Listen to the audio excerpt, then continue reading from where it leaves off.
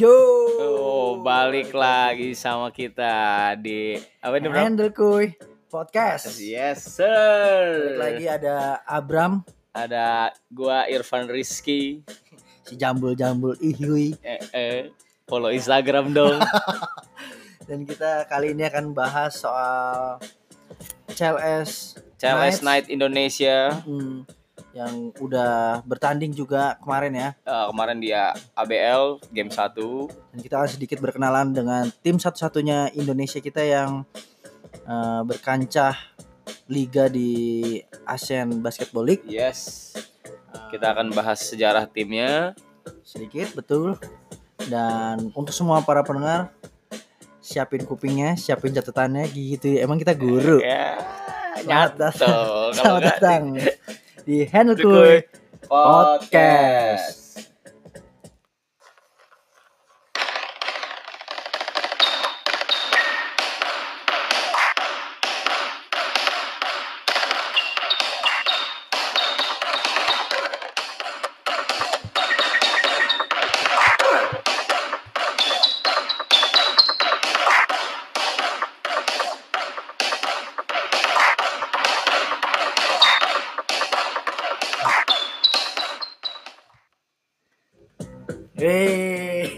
Masih intro itu masih kacau ya, keren ya. Itu sampai 25 tahun nih podcast keren nih. Iya. Itu zaman-zaman 2002 tuh. 2002 2001 iklan Nike basketball pakai gimmick freestyle basket tuh. Nanti mungkin suatu hari kita akan bahas itu ya. Pastinya. Kita start dari mana nih sekarang? Kita bahas dulu. Jadi CLS Knights itu tim Indonesia asal Surabaya. Yes, benar. Dia home base di Surabaya. Betul. Punya gor sendiri ya di Surabaya. Gor sendiri. Termasuk. Saya udah pernah kesana loh. Messi juga. Oh udah. Oh pamer. Ada Messi juga langsung. Terus ada bocoran tempat aja nih buat teman-teman yang fansnya CLS Knights. Datanglah saat latihan atau pasca latihan. Jadi probabilitasnya sangat tinggi sekali untuk ketemu sama para pemain CLS ya. Mungkin mau ada yang legalisir jersinya. Legalisir jersey mas selalu. Autograph. Autograph. Auto Gojek. Bukan. Autograph. Itu lu bisa tuh.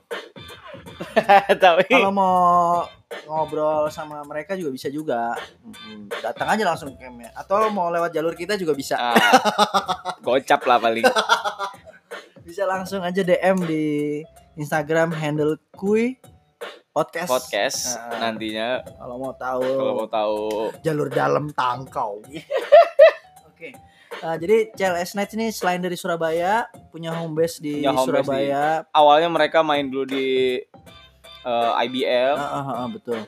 Terus kalau gue sendiri sih gue suka sih, gue tahu CLS tuh dari justru pas Dimas Muari pernah di sana kan. Yes betul banget. Gue pernah di sana, emang dia di sana. Terus dia karir juga selesai di sana. Oke. Ini ada hubungannya gak sih sama zaman dulu ada Wismilak CLS? Kayaknya itu bola ya. Iya gak sih? Gue soalnya agak bukan di era yang jadul, bukan di era yang lama banget pas mereka, tapi gue tahu beberapa hal kayak mereka tuh bukan tim baru kemarin ya? Bukan tim baru kemarin, dan tim mereka ini terbentuk dari yayasan. Singkat cerita kalau kita ngomong yayasan, itu alasan kenapa dia sekarang ikut ABL dan gak ikut IBL. Karena peraturan di IBL semua tim harus punya PT.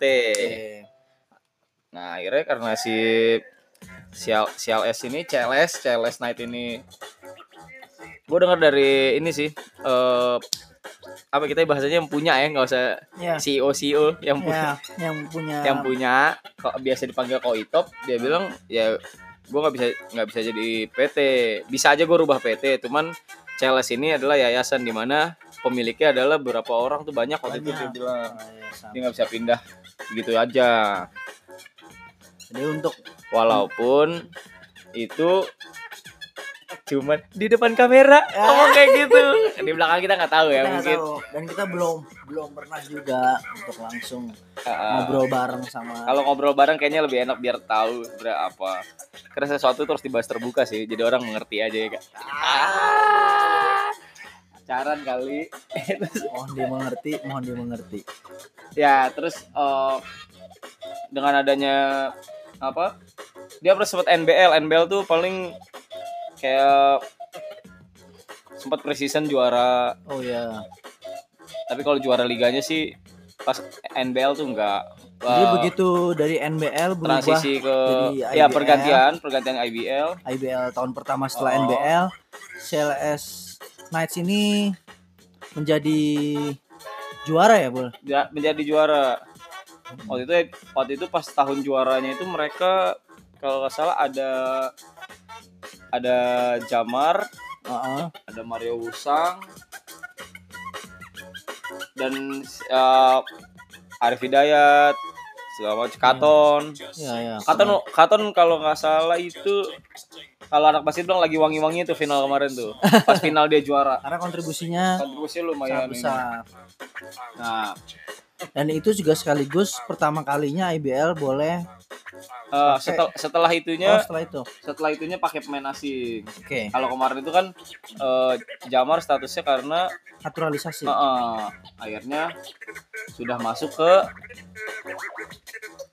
Indonesia. Ininya statusnya. Mungkin peristiwa itu jadi memaksa untuk IBL. Jadi ya kita mungkin saatnya pakai pemain luar gitu ya. Tahun berikutnya membingungkan sih tahun berikutnya menurut gua bingung karena akhirnya Jamar kok jadi masuk pemain asing. Padahal yang sebelumnya dia nggak masuk ke list pemain asing. Nah itu gua kurang ngerti lah itu. Nanti deh kita mesti cari informasinya lagi tuh. Kenapanya bisa. Cuman agak kaget aja sih dalam berita-berita itu akhirnya kayak Brandon Jawa tuh juga kan Brandon Jawa tuh di Pelita Jaya kan sebelum sekarang nih dia ada di CLS. Dia sempet kayak dia kan dia Bali kalau nggak salah. Iya betul. Ada campuran Balinya, ada keluarga Bali. Tapi pas di PJ dia jadi pemain yang akhirnya lokal, maksudnya karena emang lokal semua. Tahun berikutnya dia nggak bisa jadi lokal lagi. Dia harus jadi pemain asing.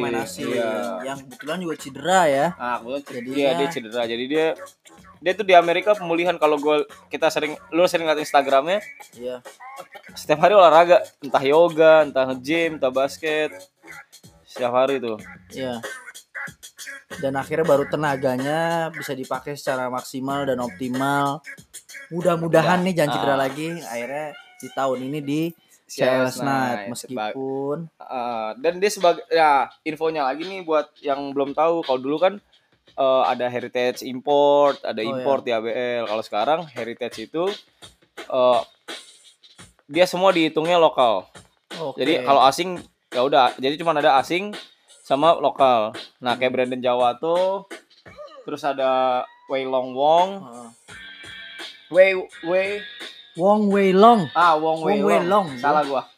Ya, itu dia hitungannya masuk ke heritage. Angka ini sekarang ke lokal. Tapi dia hitungannya tuh kalau yang lain atau IBL itu lokal tuh harus bener Indonesia. Ya, iya, nggak bisa campur. Kalau di ABL, kalau ada misalkan orang tuanya dia atau keturunan orang Indonesianya, dia berarti masuk ke lokal. Itulah sekilas di ABL-nya. Nah, di tahun pertama nih si CLS main. Iya, which itu tahun lalu. Tahun pertamanya mereka. Hasilnya sih menurut beberapa orang kurang memuaskan lah. Karena banyak yang di awal banyak yang cedera, terus banyak pergantian pemain luar, pemain asingnya banyak. Ya kan pergantian pemain kadang chemistry belum tentu sama lah. Terus juga rotasi pemain lokal kayaknya kurang optimal juga ya. Rotasi pemain lokal kurang optimal. Cuman kalau gue pribadi sih gue ngeliat mereka tahun ini akan bahaya karena tahun lalu tuh mereka juga dibilang kalah yang kayak nggak hampir semua game dibantai kayak 20 poin, kayak 10 beres 10 jauh. Kalah tipis. Cuman Cuma berapa poin lah, kayak udah leading tiba-tiba quarter 4 kendor. Berarti kalahnya di quarter 4. Padahal gamenya kan memang sampai quarter 4 kan. Oh iya. Seandainya quarter sampai 5 baru mungkin akan kalahnya lebih jauh gitu ya. Bukan, jangan dong. Oh iya kan quarter 5. Koi Top nih nggak support nih. Kalau saya ke Surabaya sama dia jangan kasih tiket deh tuh. Gak bagus nih orang nih. Oke. Udah, pokoknya kita menjelek-jelekan aja dari sini dah. Terus hidup bonek. bukan. Nah, aku cinta Ibu Risma. Tapi tetap gak dapet tiket. Oke. Nah, sekarang tuh squadnya itu kalau menurut gue Bram, ya, squadnya ini lebih gila. Lebih gila ya. Kalau kita lihat tuh lebih kuat. Cuman kemarin gue datang ke ini kan, kondangannya Difta Pratama. Oke. Gue ketemu Katon pas mau salam-salaman. Iya. Seru nih. Gue bilang ke Katon, "Ton, squad tuh sekarang ngeri ya gue." Terus apa kata Katon? Kalau kata Katon, squadnya sama aja, cuman yang sekarang tuh lebih klik. Lebih klik ya. Chemistry-nya lebih dapat. Chemistry lebih dapat, dan mereka juga apa sih? Kayak help each other lah, kayak oke. Jadi import yang datang tuh bukan datang sosok kayak yang gue import, bukan, tapi kayak gue pingin tim ini menang, ya kita lebih banyak sharing knowledge gitu kali ya.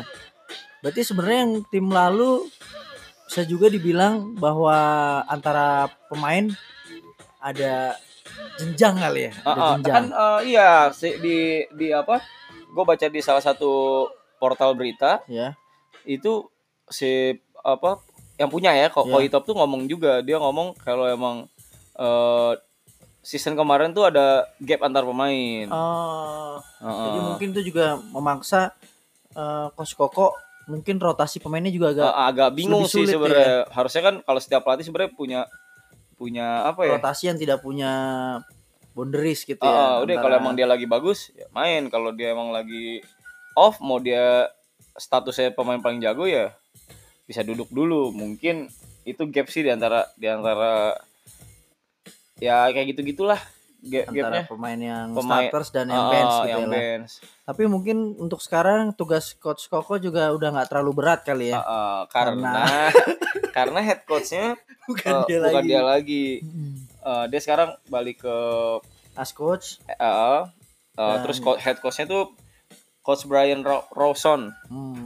Nah, sebenarnya season lalu kalau kita ngomongin Coach Koko ya, kita ngomong season lalu sebenarnya agak sedih dalam artian namanya main basket kan ada kalah ada menang. Strategi itu setiap game punya strategi. Cuman kalian para netizen yang budiman, saya kalau baca buset, kalian seolah-olah sangat mengerti pertandingan ini. Kalau saya lihat setiap tanding kalah, Coach Koko out. Ngerti kalah, cuma kan pelatih itu selalu bikin kenapa kalah. Mereka filming, mereka evaluasi. Ya kalau emang masih kalah kan berarti ya latihan aja keras. Kenapa harus Coach Koko out? Ini lebih kayak ini ya, kayak topik pembicaraan fans sepak bola pada umumnya. Jadi kalau menang tuh yang golin siapa? Pasti, iya. Tapi kalau kalah coachnya siapa? Ini kayak curhatan para pelatih ya? Iya. Termasuk saya. Ada asosiasi pelatih ya. Mungkin ini grupnya ceritanya akan begini-begini nih. Kenapa kalau kuda kambing hitam kita. Kalau menang yang diangkat kuda hitam pemain. Ya, gitu. Mungkin lu kulitnya nggak boleh hitam, Bro. Bukan, udah jadi kuda. Nah, ya makanya sih gue lihat sih netizen tuh, gue harapin sih season inilah apapun yang terjadi sama CLS, menang kalah, hasilnya gimana, harus tetap semua pasti pengen hasil yang terbaik. Tapi kan kita ada di ABL ini ada 10 tim. 10 tim dari negara-negara yang ikutan ASEAN. Plus ada beberapa tetangga dari ASEAN ya. Tetangga ASEAN. Semuanya kan datang nggak sebagai tim yang mau dikalahin. Berarti kan semua pengen juara dong. Betul. Nah, berarti kan harus punya 10 tim yang punya mimpi sama. Ya gimana caranya ketika satu mencapai mimpinya, ya 9 introspeksi diri tanpa harus mengecilkan orang lain. Oke. Itu yang gue harapin. Jadi ketika menang, ya pujilah sewajarnya. Oke. Kayak ketika kalah, Semangatin biar semangatin dan jangan bertingkah seperti lo ngerti nih basket tuh ngerti gitu. Oke.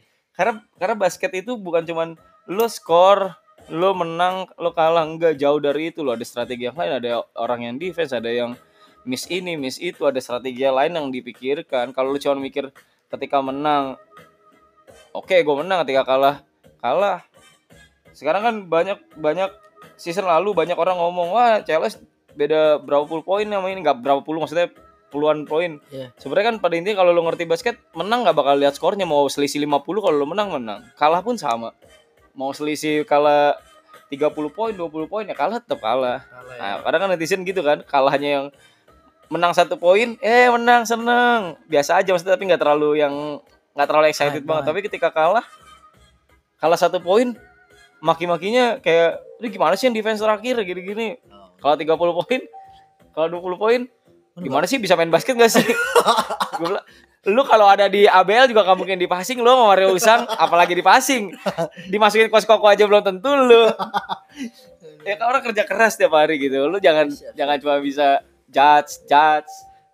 Gue ngerasa sebagai pendengar nih, gue jadi kayak nggak berani lagi komen nih kalau kayak gini. Iya sih, emang harusnya nggak, karena gue pernah lihat kan di salah satu akunnya si CLS Knight. Iya. Itu lagi posting apa, ada komen dari Abram 20 Flip minta jersey. Gue bilang, kok minta jersey? Gue bilang, bukan, minta jersey pemain setapak. Salah dong, gue bilang, jangan dipaksain, Bram. Gue pikir pada tahun lalu, gue pikir tuh CLS masih di IBL, jadi maksudnya komennya akan sama, nyambung gitu ya. Ternyata udah gak bisa ya. Ya udah gak bisa. DM aja dicuekin kalau minta jersey. Oke.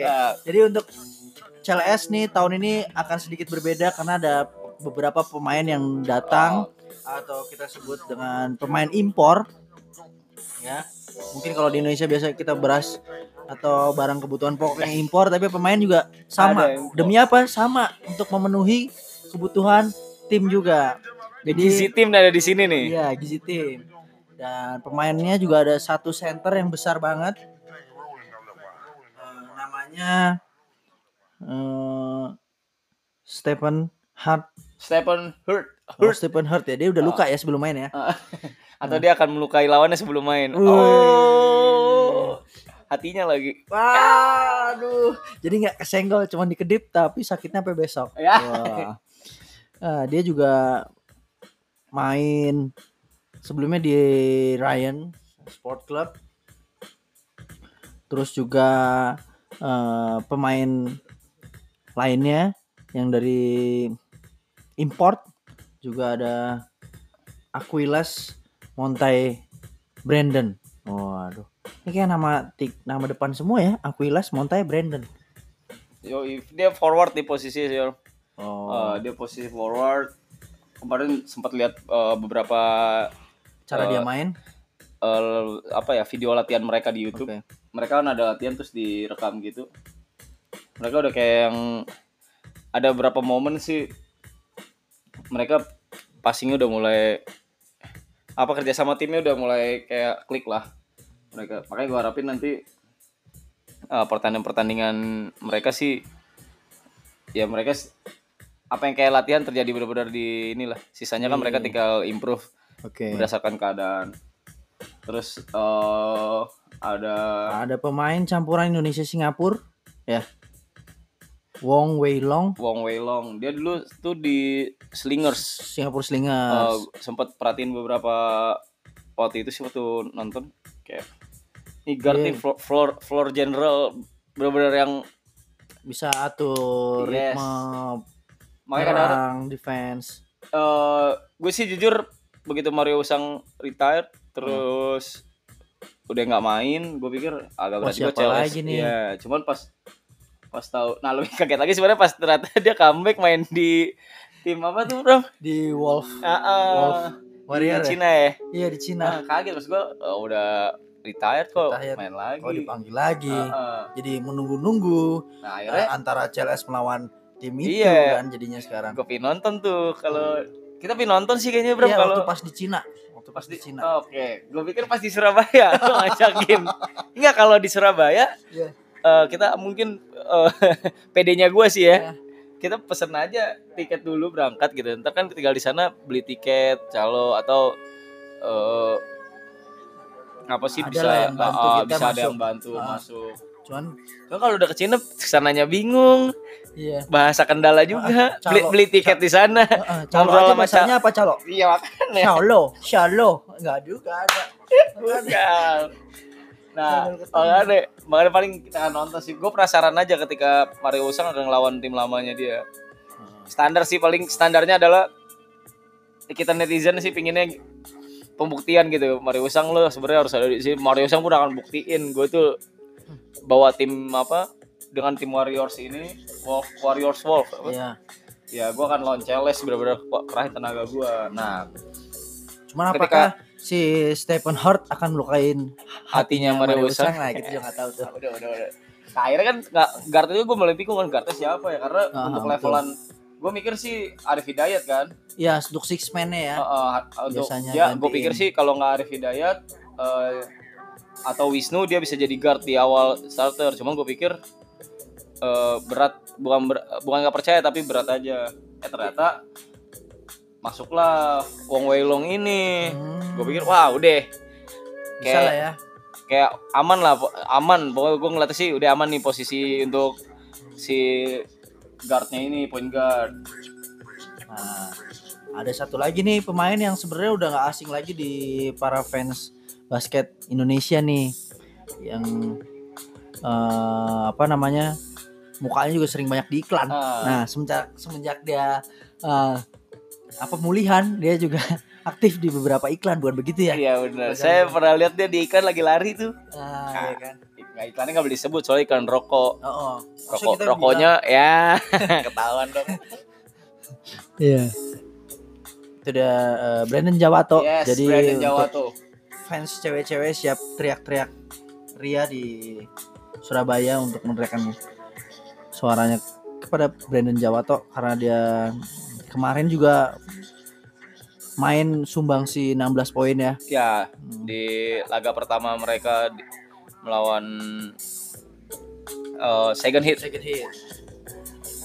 Kalau bahasa basketnya fall short. Jadi mereka game kemarin kita lihat sih emang harusnya Celes bisa ambil kalau menurut gue. Karena sempat leading lumayan juga. Cuman kalau dari kacamata gue di kuarter 4 kayaknya kita harus benahin itu sih. Kenapa gue bilang harus benahin, karena di kuarter 4 tuh agak telat rotasi ketika mereka mulai dapat momentum mereka untuk kejar. Itu harusnya kayak ketika orang dapat momentum itu lo coba bisa hilangin.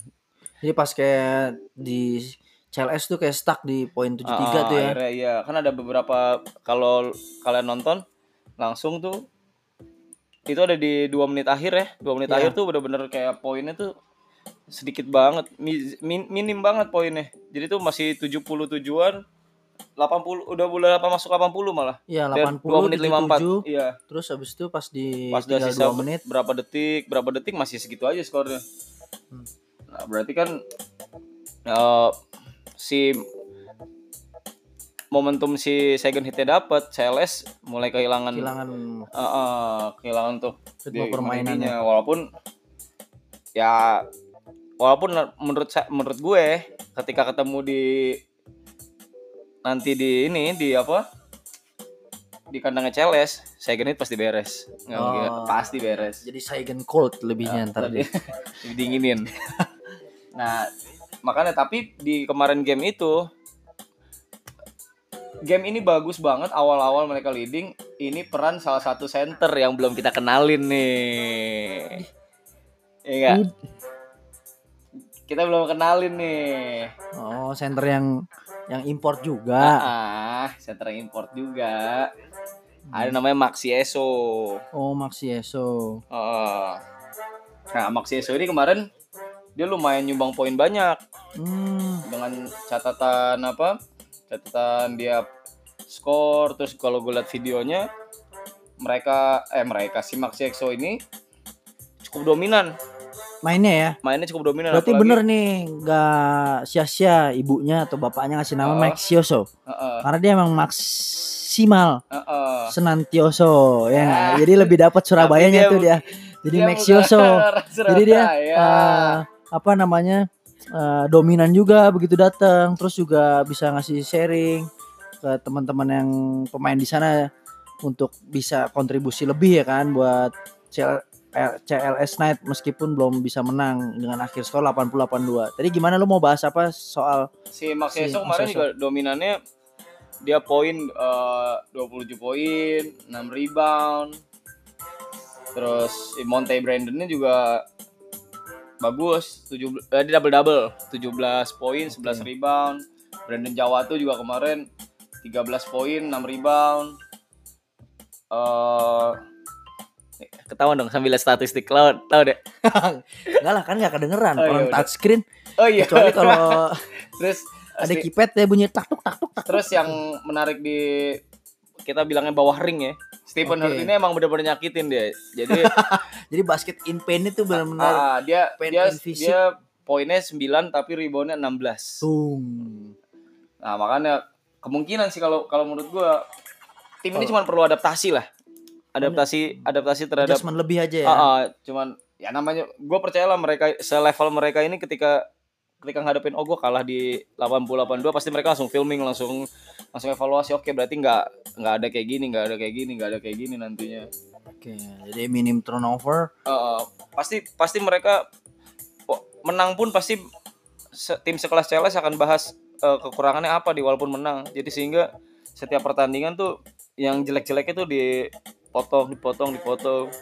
Soalnya kalau evaluasi bahas plus, kalau menurut gue rugi aja sih. Iya betul. Mendingan bahas minusnya, karena plus itu kan akan terjadi terus-terusan untuk basket level ini. Nah, dia kan tadi kita udah kenalin nih import-importnya. Nah, sekarang kita mau kasih kenal dulu pemain-pemain lokalnya CLS. Lo mau mulai dari mana ya? Dari favorit lo apa? Ininya mereka apa? Rookie. Ya boleh dari rookie-nya dong. Please, Bull. Ini rookie ya. Rookie-nya ini ada Eko Agung Prabowo. Eko Agung Prabowo. Yes, Eko Agung Prabowo, dia nanti akan mengenakan jersey nomor 22. Oke. Nah, kenapa gua nggak jelasin importnya nomornya berapa aja? Karena nanti lo pasti tahu. Karena mereka adalah pemain-pemain yang sangat sering ada di lapangan gitu ya, kurang lebihnya. Jadi nanti harapan gue adalah kenapa lo harus kenal roster ini mereka segala macem.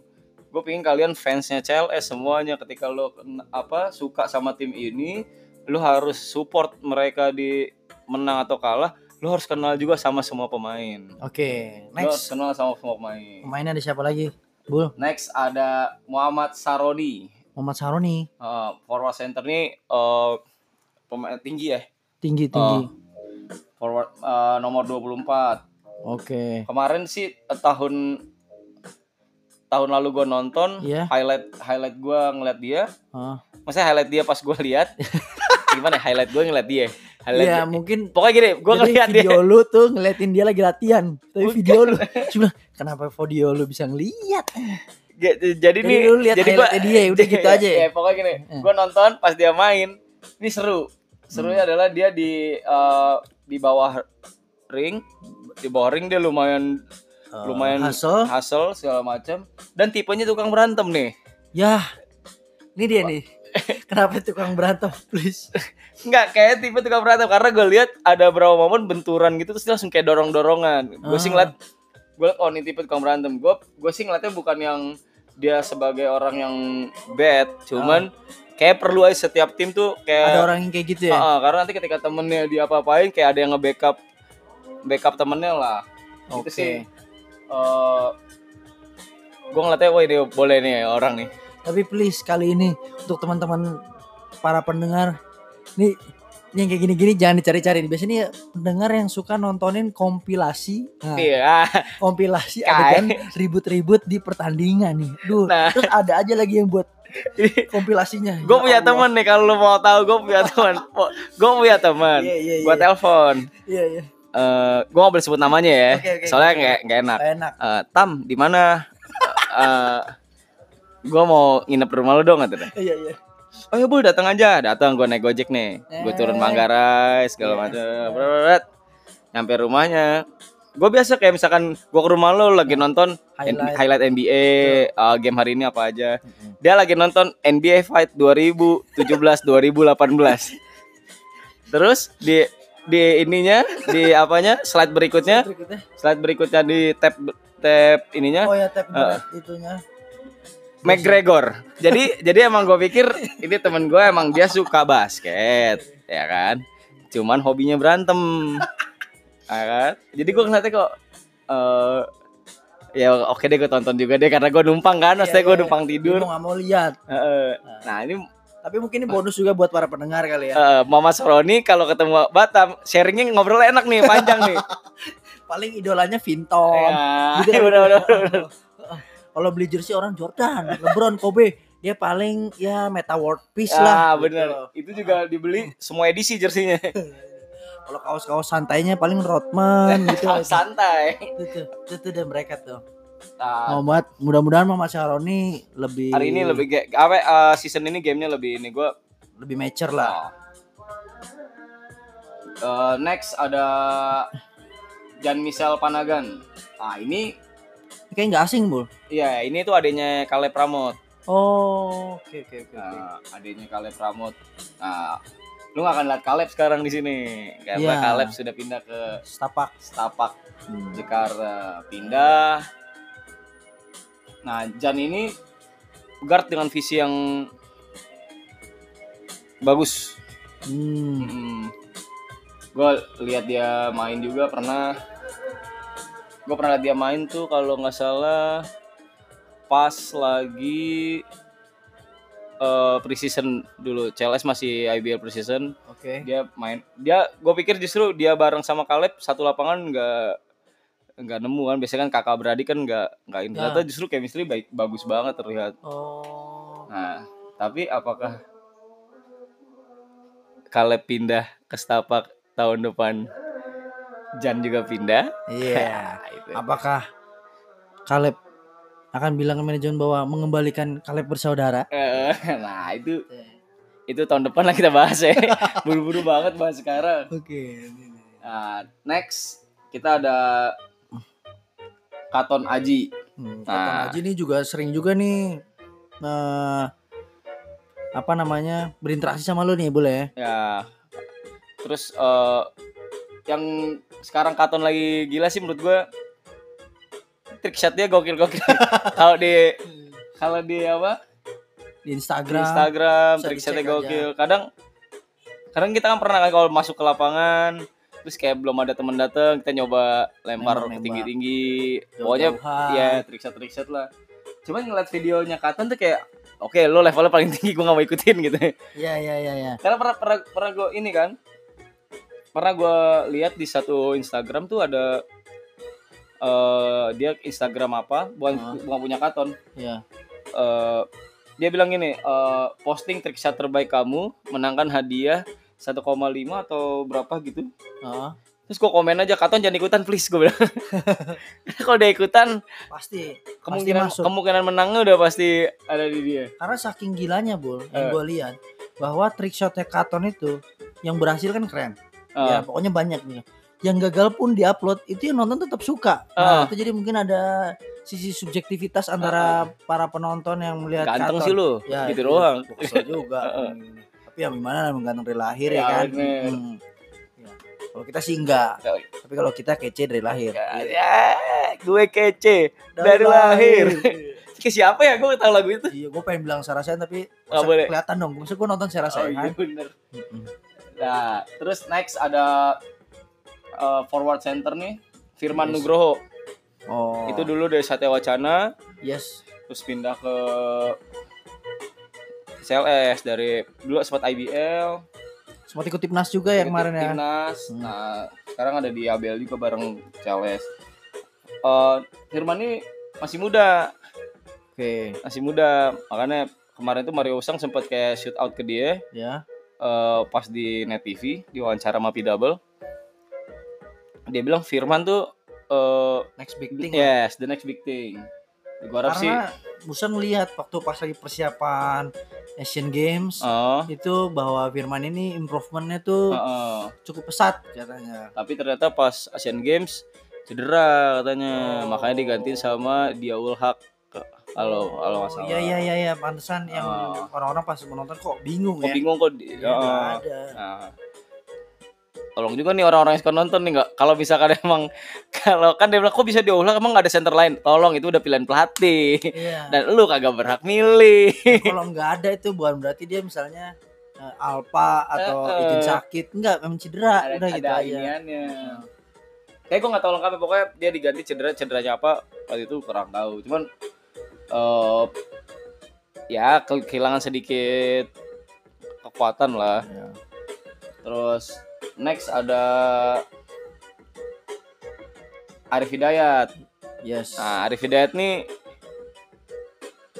apa ya? Guard batu, guard batu kalau orang batu banget nih kalau misalkan orang kalau lo lihat nih kayak dia tuh, lo mau lari-larian ayo, mau santai dibikin santai ayo sama dia, mau hantem-hanteman ayo juga nih. Ini bener-bener yang definisi of don't judge a book by a cover nih. Karena kelihatannya aja kan dia gondrong kayak apa sih? Apa ya kita bilang kayak kelemar-kelemar. Kelemar-kelemar lemes. Padahal dia crunchy wafer. Lo lari sama dia juga menang lo. Ya. Karena dia lari di tempat. Ya, aduh. Nggak, bahkan dia lari di tempatnya bisa ngalahin lo. Wah, gimana caranya? Nah. Gimana caranya anjir, gue udah mikirin. Pokoknya Arif Hidayat ini bakal cover si inilah, bakal jadi covernya Wong Wei Long. Nanti. Terus ada Wisnu Saputra juga guard. Iya. Dia berarti ada 3 nih. Wisnu Saputra, Arif Hidayat sama Wong Wei Long yang bakal sama yang bakal pegang bola tuh. Yes. Tinggal tergantung Brian Brownson rotasinya bagaimana mereka bisa kebutuhan ininya nanti atur lapangan. Terus abis Wisnu kita ada Rahmat Febri Utomo nih. Ini sih termasuk apa ya? Veteran ya? Veteran. Karena dia salah satu pemain CLS yang punya loyalitas tinggi. Yes. Terus juga cara bermainnya tuh yang gimana ya? Yang dari parameter dia bisa tembak, tapi kalau diajak main cepet langsung penetrasi ke dalam. Nah, dia nih signature-nya gerakan dia nih. Bener. Dia batu juga sih emang, tapi ya mainnya batu banget. Abis Rahmat Febri Utomo gue nggak mau gue yang ini nih karena ini pemain favorit lo. Yes. Terakhir gue nggak mau gue yang ngasih tahu. Yeah. Jadi kecintaan gue terhadap bola basket itu dulu diawali oleh melihat ikonnya Aspak pada zaman dulu, itu Rico Antono. Yes. Nah semenjak Rico Antono nggak main, itu gue kayak mau nonton basket tuh, aduh gimana ya gitu, kayak puasa tapi malah sahur gitu. Jadi cuma nonton aja gitu. Nah tiba-tiba CLS muncul kembali, ada sosok yang tinggi. Nah inilah nih Keceng. Yes. Sandi Kurniawan. Yes. Ini sharp shooter. Yeah. Berarti nih kalau misalkan lu ibaratin puasa tadi nggak sahur, doi kolek dong nih. Ditunggu-tunggu. Gua akan sahur semenjak buka puasa kalau dia. Jadi begitu kolek gua timpa langsung kolek 2 kali. Jadi gua itu lu puasa. Habis itu gua puasa lagi. Enggak, jadi lu jangan bikin pendengar kita ngerasa lu ada agama baru. Nih. Puasa aja dimulai mah, orang buka lu baru mulai. Bukan, maksud tuh kalau boleh jelasin nih biar enggak dipotong terus jadi viral nih. Kayak siapa itu? Terus gua abis masuk Isya tuh gue puasa lagi karena terawih. Nanti pulang terawih tuh gue makan lagi begitu. Kan nggak mungkin dong gue lagi terawih terus gue sambil ngunyah kurma, kan nggak mungkin. Oke, netizen yang mau masalahin Abram nah bisa di-cut nih. Oh, iya iya iya Ya. iya iya. Oke, itu Nah, para pemain dari CLS ya. nanti Sebenarnya ada dua pemain lagi ya. ada dua Dua pemain pemain lagi. lagi. Kemarin tuh mereka udah sempat latihan, tapi apa? Yang satu namanya Francisco Yogi da Silva, Yes. yang satu lagi Rivaldo Tandra. Nah, si Nah, Francisco Yogi itu juga sempat main juga di Bima Perkasa Perkasa Jogja, terus Jogja. Pelita Sebelumnya Jaya. sebenarnya di Pelita Jaya ya. Pelita Jaya. Dia sih bukan mulai kelihatan ya, mulai dapat menit banyak waktu itu ketika Andi Batam cedera. Oh, oke Waktu oke. Andi Oke. Batam cedera, gantinya Yogi. Yogi kayak oke nih menit kayak gue senangnya dia bisa kayak kalau NBA kan gitu kan, kalau sekarang nih Stephen Curry lagi cedera, Heeh. Quinn Cook cover Masuk. dia benar-benar dengan baik gitu, maksudnya ya ini momen gue dia untuk punya panggung.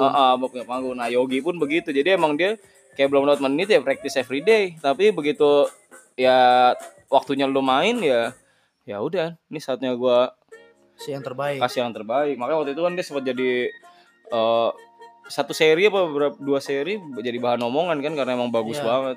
Main nggak salah Bima Perkasa juga langsung pinang dia untuk segera main di Jogja. Nah akhirnya di tahun ini dia nggak main kan di Bima Perkasa, tapi kayak sekarang terakhir gue lihat di Instagram dia lagi nge-gym di tempatnya CLS. Dan mungkin kalau rosternya nanti mungkin ada pergantian gitu-gitu. Iya mungkin bisa ada kemungkinan besar potensialnya dia masuk ya. Cuman dua pemain ini sih Rivaldo dan Yogi menurut gue bisa menambah kekuatan juga buat si CLS tahun ini. Oke. Dan yang lucu sebenarnya cerita Yogi adalah di sela-sela waktunya dia kemarin dia sebenarnya ikut juga salah satu camp yang dibentuk oleh lagi-lagi LS Streetball ya dalam misi menantang dunia. Oke. Atau yang biasa disebut Challenge the World. Challenge the World. Jadi dalam sesi waktu. Tapi kenapa menantang dunia tuh kesannya kayak anak-anak yang dikumpulin buat lawan Malaysia gitu. Bukan. Itu maksudnya biar attitude-nya tuh kita galak gitu. Kalau kayak kita boleh Challenge the World tuh nggak ini ya, menantang dunia tuh kayak tinggi banget. Dapat. Menantang dunia tuh benar-benar Indonesia banget. Gitu. Itu juga mengadopsi attitude yang gimana ya, ngambil posisi tuh gue berani nih, kita berani bermimpi gitu. Dan itu mereka dijalankan satu camp dalam kurun waktu lebih dari 90 hari dalam masa persiapan seleksi, dan seleksi itu juga sebenarnya menurut gue akan berkontribusi di basket pro karena di tahun ini itu banyak juga di camp itu yang pemain-pemain pro ikutan, bahkan sampai sekelas Kelly Purwanto tuh ikutan, ada Andre Rido juga ikutan, terus ada Teddy dari Siliwangi juga ikutan, ada beberapa pemain ikutan. Cuman gue kayak hampir dari beberapa tahun lalu mulai ada pemain pro ikutan, dan yang nggak pro, biasanya gini Bram, yang nggak pro setelah event CTW ini, event CTW, mereka ditawarin di tim pro.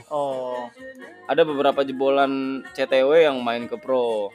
Ada pula yang memilih untuk bekerja. Itu sih sebenarnya. Tapi yang fakta menarik dari CTW adalah sebelum para pemain masuk atau berkecimpung di Challenge the World, bahkan ada pemain yang sudah tidak bermain di pro, terus dia diundang untuk main di CTW. Nah, setelah main di CTW, justru gilanya dia comeback, terus main di salah satu tim basket profesional yang ya cukup punya organisasi bagus, cukup punya potensi juara walaupun belum juara pada tahun itu. Si kalau ngelihat anak-anak CTW kenapa lewat Instagram sih liatnya. Ya. Kenapa mereka ketika beres dari CTW layak untuk main pro? Karena di selama camp itu sparringnya aja mereka kadang ada, kalau nggak salah ada berapa tim profesional justru mereka kalahin. Iya. Tim profesional justru mereka kalahin, terus apa sih, pemain yang bukan pro itu dia bisa punya level yang Seakan-akan ngikutin. jadi kayak Iya, sama pemain sama pro. pro, dan porsi latihannya tuh gila banget. Betul betul betul, betul. Apalagi gue tanya beberapa temen gue yang pernah Ikutan. ikut CTW, ada namanya Coach Matt Ya, dari Filipina. ya. Itu katanya emang latihannya bikin fisik lu jadi gila banget sih. Oh, Jadi emang pengaruhnya dari setelah CTW itu ya lu layak emang selevel pro. Cuman ketika lo di pro kan ada sistem bermain dan segala macam. Oke, Kalau lo nih. adaptasinya cepet, lo stay di sana. Tapi kalau lo nggak bisa adaptasi dengan si ya pro tank inilah, ya ya. ya lo beres. Harusnya udah paling cuma bisa setahun. Jadi sebenarnya yang lebih nggak diisi di teman-teman CTW adalah kesempatan untuk di match, hidup lebih lama, Hidup lebih lama. bertanding sepanjang liga gitu kali ya. Mungkin kalau ada para bos-bos yang mau berinvestasi, Iya, langsung aja tuh ngambil aja tuh isinya CTW, mungkin CTW langsung pindahin. jadi pembuktian tuh. Karena tinggal ini aja sih pilihan kan, karena hampir setiap tahun sebelum liga mulai kan ketahuan tuh yang siapa free agent segala macam. Oke. Ya paling kayak lu butuh guard banyak dari CTW itu. Sisa center tinggal di ya tambah. Oke. Nah, itu kok sekilas soal Yogi sih, maksudnya Ya. kemarin dia ada di ini. Nah, kalau Rivaldo sendiri, Rivaldo ini juga punya cerita di balik dalam dunia perbasketan ya. Karena kita sering sebenarnya lihat Rivaldo ini ada di salah satu tim yang berjersey warna biru dan kuning gitu. Di daerah Kelapa Gading. Yang suka tidur di mes atasnya. Mes atas itu ya. Nah, dia kan sempat ini juga kan di kontrak, kalau nggak salah dia tanda tangan barengnya sama Christian Gunawan tuh. Iya. Dia berdua, ada fotonya dia, Christian Gunawan sama Mas Erick Thohir, ya. Pak Erick Thohir. Nah, ternyata tahun ini sih tahun pas setelah tanda tangan hanya Christian Gunawan yang masuk roster.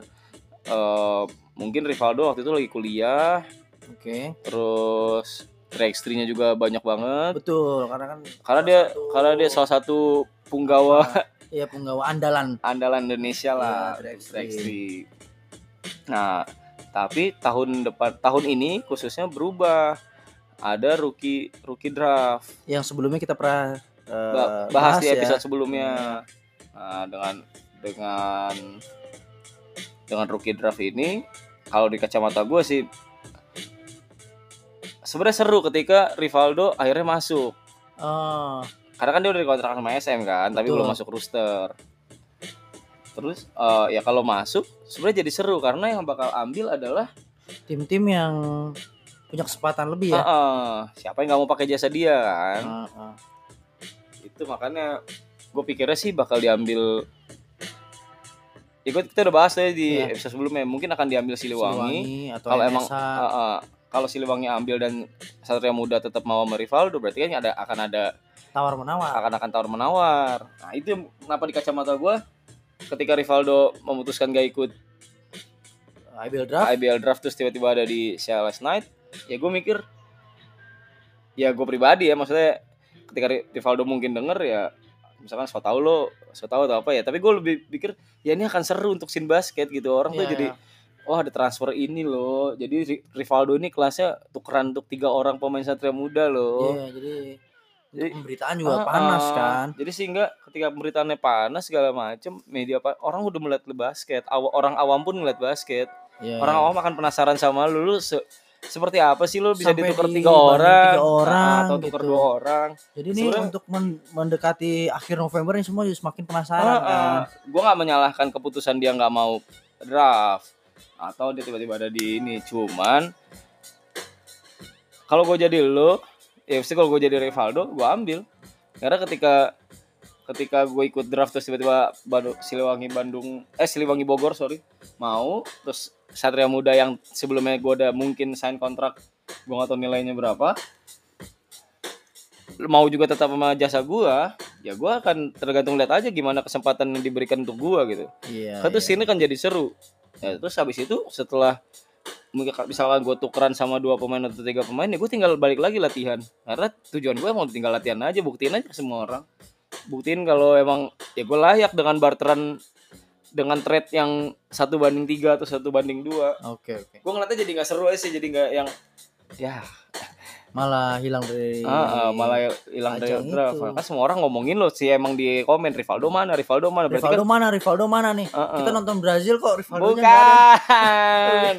Iya. Kok Ronaldinho nggak ada nih gitu. Itu mah. Mana nih yang pakai sepatu Mizuno nih? Gitu. Kan. Ada yang pakai sepatu Joma. Nah, itu makanya ya apapun yang putusan Rivaldo ambil sih sebenarnya apa yang diambil biarin aja gue. Sebenarnya sih kita cuma pengen aja ada pemain yang bagus itu semua bermain di pro gitu aja ya. Cuma pengen tuh basket itu terlihat lebih sini seru aja sih gue ngeliatnya kayak wow ada pemain yang bisa ditukar 3 atau apa kan kalau sekarang tuh lagi ininya kan perpindahan kemarin kita udah bahas kan perpindahan Daniel kan cukup jadi bahan buah bibir lah. Ya, benar. Mercy segala macem. Iya, karena lu lihat sendiri ya dengan mata kepala sendiri. Dan itu emang ada Mercy-nya. Berarti kan basket akan semenarik itu karena nanti adik-adik lu tuh adik-adik yang belum pro ya, dia akan ngeliat oh berarti kalau gue latihan keras, gue akan ada di posisi itu. Yes. Musiknya enak ya? Iya. Terus masa kita jadi dengerin musik? Oh iya udah. Iya. Jadi itu sekilas sih sebanyak cerita tentang Sales Nights Indonesia ya sekarang karena emang di ABL Sales Nights. Dan kira-kira kita bisa lihat pertandingan Sales Nights kapan lagi ya, Bul? Dia nanti akan lawan ini dulu pertama tanggal 24. Kedua tanggal 24 November dia lawan Eastern. Yes. Terus home-nya nih. Nah, jadi kalau yang nonton Surabaya kita kebagian nonton siapa nih? Kalau lu tanggal 28 nanti lu ke Surabaya nih, Bram. Lu ajak gua enggak? Gitu dulu pertanyaan gua. Lu ajak gua enggak kalau dapet tiket Surabaya? Aduh. Soalnya kayaknya 28 tuh merayakan hari ulang tahun ibu gua, Bul. Jadi kayak gua ngajak paling sekeluarga lah. Karena lu bukan keluarga lu. Tapi gua pernah nginep di rumah lu lama. Ajak lah. Iya, ajak. Ini, Bram. Kemarin kita kalah kan 82. Nah, tanggal 28 ini Saigon Heat main ke rumah CLS Night. Jadi ajang pembuktian bahwa Saigon Heat itu sebenarnya mampu enggak sih menghadapi netizen yang ada di Surabaya.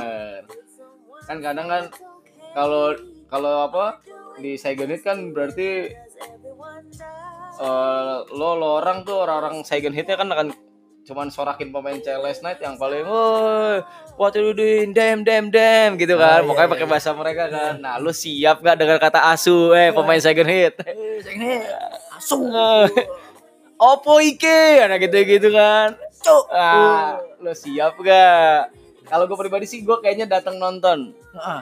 Karena gue tanggal 23 sampai 28 ada di Surabaya. Oke. Karena boleh silakan promo dong nih, ya karena kebetulan handleku akan coaching klinik di Madura, di Surabaya, terus ada ngehadirin jadi bintang tamu untuk eksibisi. Jadi 23 sampai 28 gue akan ada di Surabaya. Oke, jadi lu lebih ke handle belusukan lah ya, ke Madura segala, Surabaya segala. Dan lu tiba-tiba ternyata pulangnya tanggal 28 tapi jam 7 gimana tuh? Nah jadi gue emang ambil flight yang jam 5. Jadi gue nontonnya streaming dong. Gue baru lihat jam 7 malam mainnya. Jadi main itu jam 7 malam. Nanti gue bisa minta flightnya paling malam.